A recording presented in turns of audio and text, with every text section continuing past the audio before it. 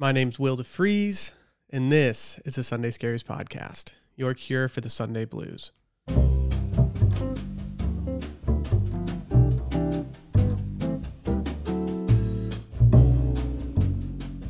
think Hugh Grant was actually right when he said, "It seems to me that love is everywhere.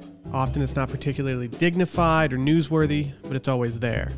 If you look for it, I've got a sneaky feeling you'll find that love actually is all around." But there was a time in my life where I wouldn't have believed him even for a second. I've always been a hopeless romantic, as cliche as that sounds, but through all the romantic comedies I took as truth, I found myself in my mid-20s wondering why I hadn't found anyone yet. It's difficult. I know it, you know it. There's no script or blueprint to follow in order to find the person you hope to spend the rest of your life with. You can't plan for the moment in time when you see them across the bar and just know that you have to talk to them by any means necessary. I kicked myself for the missed opportunities. And the opportunities that I actually had, well, I think I fumbled them because I was trying too hard. Unless you're one of the lucky few who finds love and somehow manages to hold on to it, it's likely that there's been a point in your life where you find yourself being single to the point of desperation, to the point of giving up, to the point where you simply don't know what to do with yourself, even if an opportunity presents itself. For me, it was always more discouraging than anything else in my life. School, work, friendships. Being endlessly single stopped me in my tracks and taught me things about myself that I never would have learned otherwise. But it goes without saying that I was consistently disheartened. While I could give you generic words of advice that there's someone out there for everyone, I thought it would resonate a little bit more if I relayed the stories of couples who went through it, found each other, and stuck with each other. Each of these stories was submitted to me anonymously and has been minimally edited. Hopefully after hearing them, you'll identify with Hugh Grant as much as I do every Christmas when I finally get around to watching Love Actually.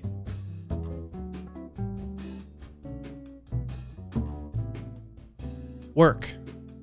We were hired as co-workers at the same time, both fresh out of grad school in summer of 2016. He had a girlfriend he was still with from college. I was single. The nature of our jobs was long hours and late nights working together. He broke up with the girlfriend as he and I grew closer. Literally no one knew we were dating until we both quit work after 2 years to relocate across the state for his job. Engaged September 2018, wedding in May 2020. Workplace romance isn't always a disaster if both parties are intelligent about keeping it secret until something is serious. Work is a natural place to meet someone with similar interests and values, so it shouldn't be so taboo. My fiance and I were juvenilely set up by a friend when we were in our early 20s. A group of us met at a bar, and when I got there, this friend told me that this girl wanted to make out with me. She then proceeded to tell my now fiance the same thing. Well, we proceeded to drink a ton, end up kissing, and having a great time. Everyone decides to leave, but we're not ready to go. We stay at the bar until it closes. They turn on all the lights and everyone is gone except for us and the staff. My now fiance decides she needs to use the bathroom before we go. I'm left sitting at the bar watching the staff clean. I was pretty drunk and I didn't realize how long she was gone for. One of the guys cleaning the bathroom comes out and asks if I know the girl in there because apparently she had fallen asleep on the toilet. I told him that we had just met and I didn't really want to have to go in there and get her. I thought it might be a little weird. She left her bag on the bar, so I grabbed it and I went and stood on the front steps of the bar trying to figure out what to do. As I'm standing there, she walks right past me as if I'm a ghost. I call out her name and she turns around. She walks back, grabs her purse, and just carries on as if nothing happened. A few days later, we go on a real first date, and 4 years later, we're engaged. We both had significant others at the time, but we met while in our first year of medical school, and it was after one of our exams that I was out with a few friends at a local bar. He walked up to my friends and me, and I thought he had a crush on my friend. He declared that he was going to drink, quote, 20 quarter beers, which are exactly what they sound like, before 10 p.m. My first thought was, who is this guy? And I kind of rolled my eyes. It wasn't until after another exam when we were out with friends that he finally spoke to me directly. And the first thing he ever said to me was, "So why hasn't your boyfriend of 5 years proposed to you yet?" Which I replied, because he knows I would say no. But if he knew anything about me at the time, he would have known that I am driven and determined to finish all of my schooling and have steady, independent job before getting married. So I was initially offended, and this was obviously the wrong thing to say to me. But after this initial and now comically rocky start to our relationship, we became close friends, broke up with each of our long-term significant others at the time, and grew closer until it became love. And we've been together ever since. Over 3 years ago, I met up with some friends for drinks and karaoke night at a shitty bar. My friend happened to bring his law school classmate with him and we caught each other's attention. After a few rounds, I was dying for someone to sing Rich Girl by Hall & Oates with me, and this man I had just met volunteered. After drunkenly serenading the crowd, we got each other's numbers and the rest was history. Now he's graduated from law school and we're living together in our first house. Not every drunken karaoke night ends in regret after all. I was a college mascot and she was in the band. One day, I caught her eye when I was out of my suit. She told her friend, and that same friend got my name. She then followed me on Instagram, and for about 6 months we played that game where you like several pictures back to back, mainly because I'm a chicken and I wouldn't DM her. Then, finally, we happened to match on Bumble, and it's been the best thing that's ever happened to me. I met a girl when we worked at the same coffee shop in college. She was really hot, funny, and smart, but had been with her boyfriend for 3 years at the time, so I had to play it cool. I resorted to a lot of Jim and Pam seasons 1 through 3 type of workplace jokes and flirting. I'd recently gotten out of a toxic relationship, and with her romantic life seemingly locked up, I didn't have much hope for it going any further. A couple months later, on a Saturday night, I saw her out at a bar near campus, and again, thinking she was locked up and not trying to be a dick, I kept a respectful distance and really only made small talk and dumb jokes when I initially went up to say hi. A few drinks later, a mutual friend of ours mentioned that she had recently broke up with him. Without hesitation, I told my friend to hold my beer and I went up to dance with her. As we kept dancing for most of the night, I must have gotten pretty sweaty and thirsty, and trying to calm my nerves, I drank way more than I usually do. Hello, blackout. I woke up the next morning naked in her bed to the sound of banging on her apartment door. It was her ex, who easily had 6 inches and 100 pounds on me. He was trying to return his key to her apartment. Panicked, she told me to stay in her room as she tried to quickly get the key and send him on his way. However, he apparently made himself comfortable in the living room and began small talk, and at this point, in my still drunk stupor, I texted her that I was making a run for it. I quickly dressed and jumped out of her second-story bedroom window. Somehow, I avoided any major injury doing this and walked where I parked my car, only to find it had been towed. I called my brother for a ride. This was before Uber had come to our college town, and I paid $200 to get my car back, and I had the worst Sunday scaries of my entire life. 8 years, 4 apartments, and 2 cities later, we're married and in the process of building our first house.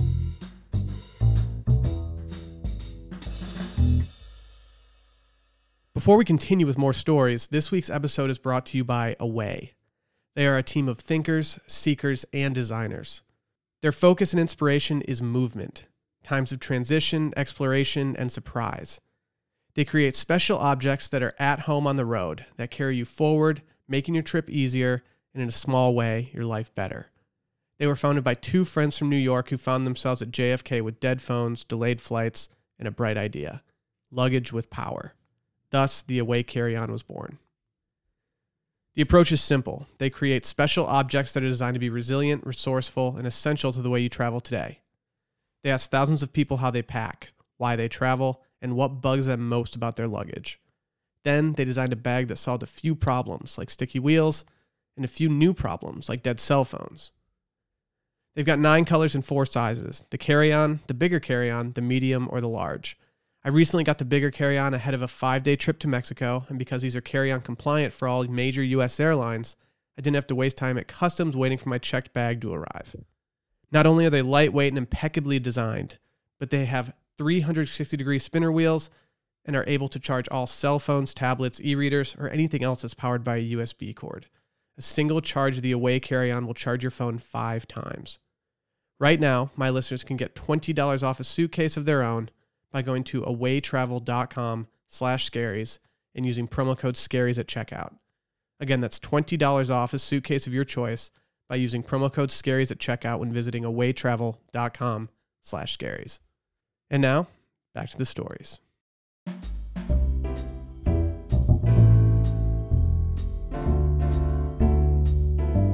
I was out with my friends in our mid-sized town in southeast Missouri. It was a Saturday night and we were out hitting all the places you want to be on a humid May night after seasonal thunderstorms rolled out.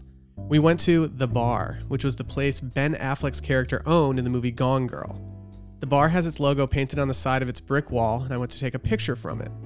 Upon pulling my phone out and taking the shot, I heard a voice from the stairs leading up to the door of the bar.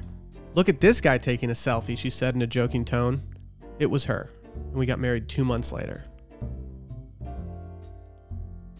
My girlfriend and I met on Hinge in January. I'd been on a dating app carousel for a little while now, and I was getting exhausted of all the pointless resume exchange type dates where I met Alden. I almost didn't show up to the coffee shop we planned on meeting at, but I'm glad I did. She was a breath of fresh air compared to anyone I had met, and I couldn't be happier that I showed up at that coffee shop back in January. He was born in India and his family now lives in Malaysia. He moved to Dallas 5 years ago, and he regularly traveled to a small city in Bergen County, New Jersey for work. I was born in Pennsylvania and moved to that small city in Bergen County for work as well. We met on a project I was never supposed to be on. Somebody was sick that day and lost their chance. And now we're getting married next year. I met my wife when I was 18 years old while working at a grocery store as a cashier. She purchased a tub of ice cream with her sister without speaking to me. Her sister came back into the store a few minutes later and asked for my number to give her sister. I was a little hesitant because I hadn't interacted with her during the transaction. I gave it to her anyway and we began to interact through text for a few days. We began dating right before I started college. She's a few years older than me, so there were timing issues that we had to work through. We did long distance as I finished school and got my first job. We've been married for a little over a year and a half and had our first child last month. I didn't plan on spending my college years in a long distance relationship, but it worked out for the best. We met on Tinder. My bio had a line that read, "Pizza connoisseur." He messaged first asking my opinion on bacon mac and cheese pizza. I responded that I was a vegetarian. Our first date was at a hipster pizza parlor 3 years ago. We were both law students, but he started before I did. His friends invited my friends to a pool party right when I started, and maybe spoke 2 words to each other. We live in Waco, and the bar scene is limited to maybe 3 places, and we would see each other all the time across the room, but neither of us built up the nerve to talk to each other. After another single Valentine's Day, 6 months after I met him, I took the dating app plunge and downloaded Hinge. Everybody told me that it wasn't a hookup app, so I decided to give it a try. A couple weeks later, lo and behold, his profile pops up. I spent a week just closing the app, not swiping it either way. I was just too nervous. The way Hinge works is that if you hit a yes on a person, that means you send them a like, and they know that, even if they haven't hit like on you yet. Our law school isn't very big, and it would have been awkward forever if I sent him a like and he didn't reciprocate. Apparently he was about to delete the app, saw my profile, asked his friends if he should take the risk. Thank God he did, and to be honest, thank God for dating apps making that connection for us across the classroom. We met our sophomore year of high school through some friends of friends. Our shared fascination for low-effort bit humor quickly turned into those insufferable pseudo-friends that clearly stayed up until 2 a.m. trading fun and easy banter on AIM, though we never dated. Throughout college, we'd pick and choose times between relationships to pop up on each other's Facebook chat to catch up and even fake love for a conversation. Always reestablishing the instant familiarity we had with each other. We eventually lost complete touch. She moved to New York City and myself to Houston. 7 years had passed until February when she randomly texted me, recalling a fond memory of us going to a local Baja Fresh on our lunch breaks in high school. Turns out we had both recently moved back home, back to Denver. We've been dating ever since. I met my wife in college. I worked for a student government. She worked for the school newspaper. I like to joke and tell people that she wrote the horrible things about me in the paper. 3 years later, she talked me out of pursuing a girl who was no good for me. A few months after that, I convinced her to break up with her boyfriend who was not good for her. After she broke up with her boyfriend, I told her to take a boy break and date herself for a few months. 2 months later, we started dating. June 24th is our second wedding anniversary. In those 2 years, we've beaten cancer, he got the diagnosis and got married 3 weeks later, started chemo the following week, and have gone through a ton of adventures together. Marry your best friend. He'd recommend it. My roommate had an on and off thing with a girl he'd met at a music festival. One night, we went out drinking with her and her friends. One thing led to another, and I ended up hooking up with a friend. She seemed nice, but I wasn't really interested in pursuing it further. So, in true cowardly 20-something fashion, when she started texting me, I ghosted her. Life goes on, and I kind of forgot about the whole thing. A couple months later, I went with that same roommate and a couple other friends to a sports bar near our apartment for a college football game. We walked in, looked to the left, and immediately saw his hookup, the girl I ghosted, and a third girl I'd never met before. My roommate's hookup waved us over, and we had no choice. I was about to be ready to crawl out of my skin, but we said our awkward hellos and then sat down to watch and drink. As the game wore on and the beer started flowing, I couldn't help but notice how cute this third girl was. We didn't interact much during the game, but soon enough we all moved on to another bar, and I started following her around like a little lost puppy. I knew I probably didn't have much of a shot. She must have known at this point that I was the guy who ghosted her friend, but by some miracle, she still gave me her number. A week later, we went on our first date. Things went well and we ended up back at her apartment. It didn't take long for me to get a strange sense of deja vu as I looked around the living room. This apartment looked familiar. I'd been here before. After a few moments, it dawned on me. I had a one-night stand here not too long ago. The girl I'd hooked up with and ghosted wasn't just this girl's friend, she was her roommate. The look on my face must have given it away. "Looks familiar, huh?" she teased. I was about to try and explain myself, but she laughed it off. Turns out she had been out of the country at her sister's wedding when the hookup happened, which is why I hadn't met her before. She knew the story, and yes, at first she thought I was a douchebag. But somehow I won her over. We've been together for 2.5 years now. I've long since made nice with the roommate, and our friend groups have merged into one. Now, it's just a story that we'll never tell our kids. If you liked what you heard today, make sure to subscribe, review, or tell a friend in need about this podcast. By subscribing, you guarantee that each and every episode gets delivered directly to your phone every Sunday morning. You can also follow along on Twitter at Sunday Scaries and Instagram, which is at Sunday.Scaries. Or you can follow me on both Twitter and Instagram at Will DeFries. And remember, always trim the wicks on your scented candles. See you next Sunday.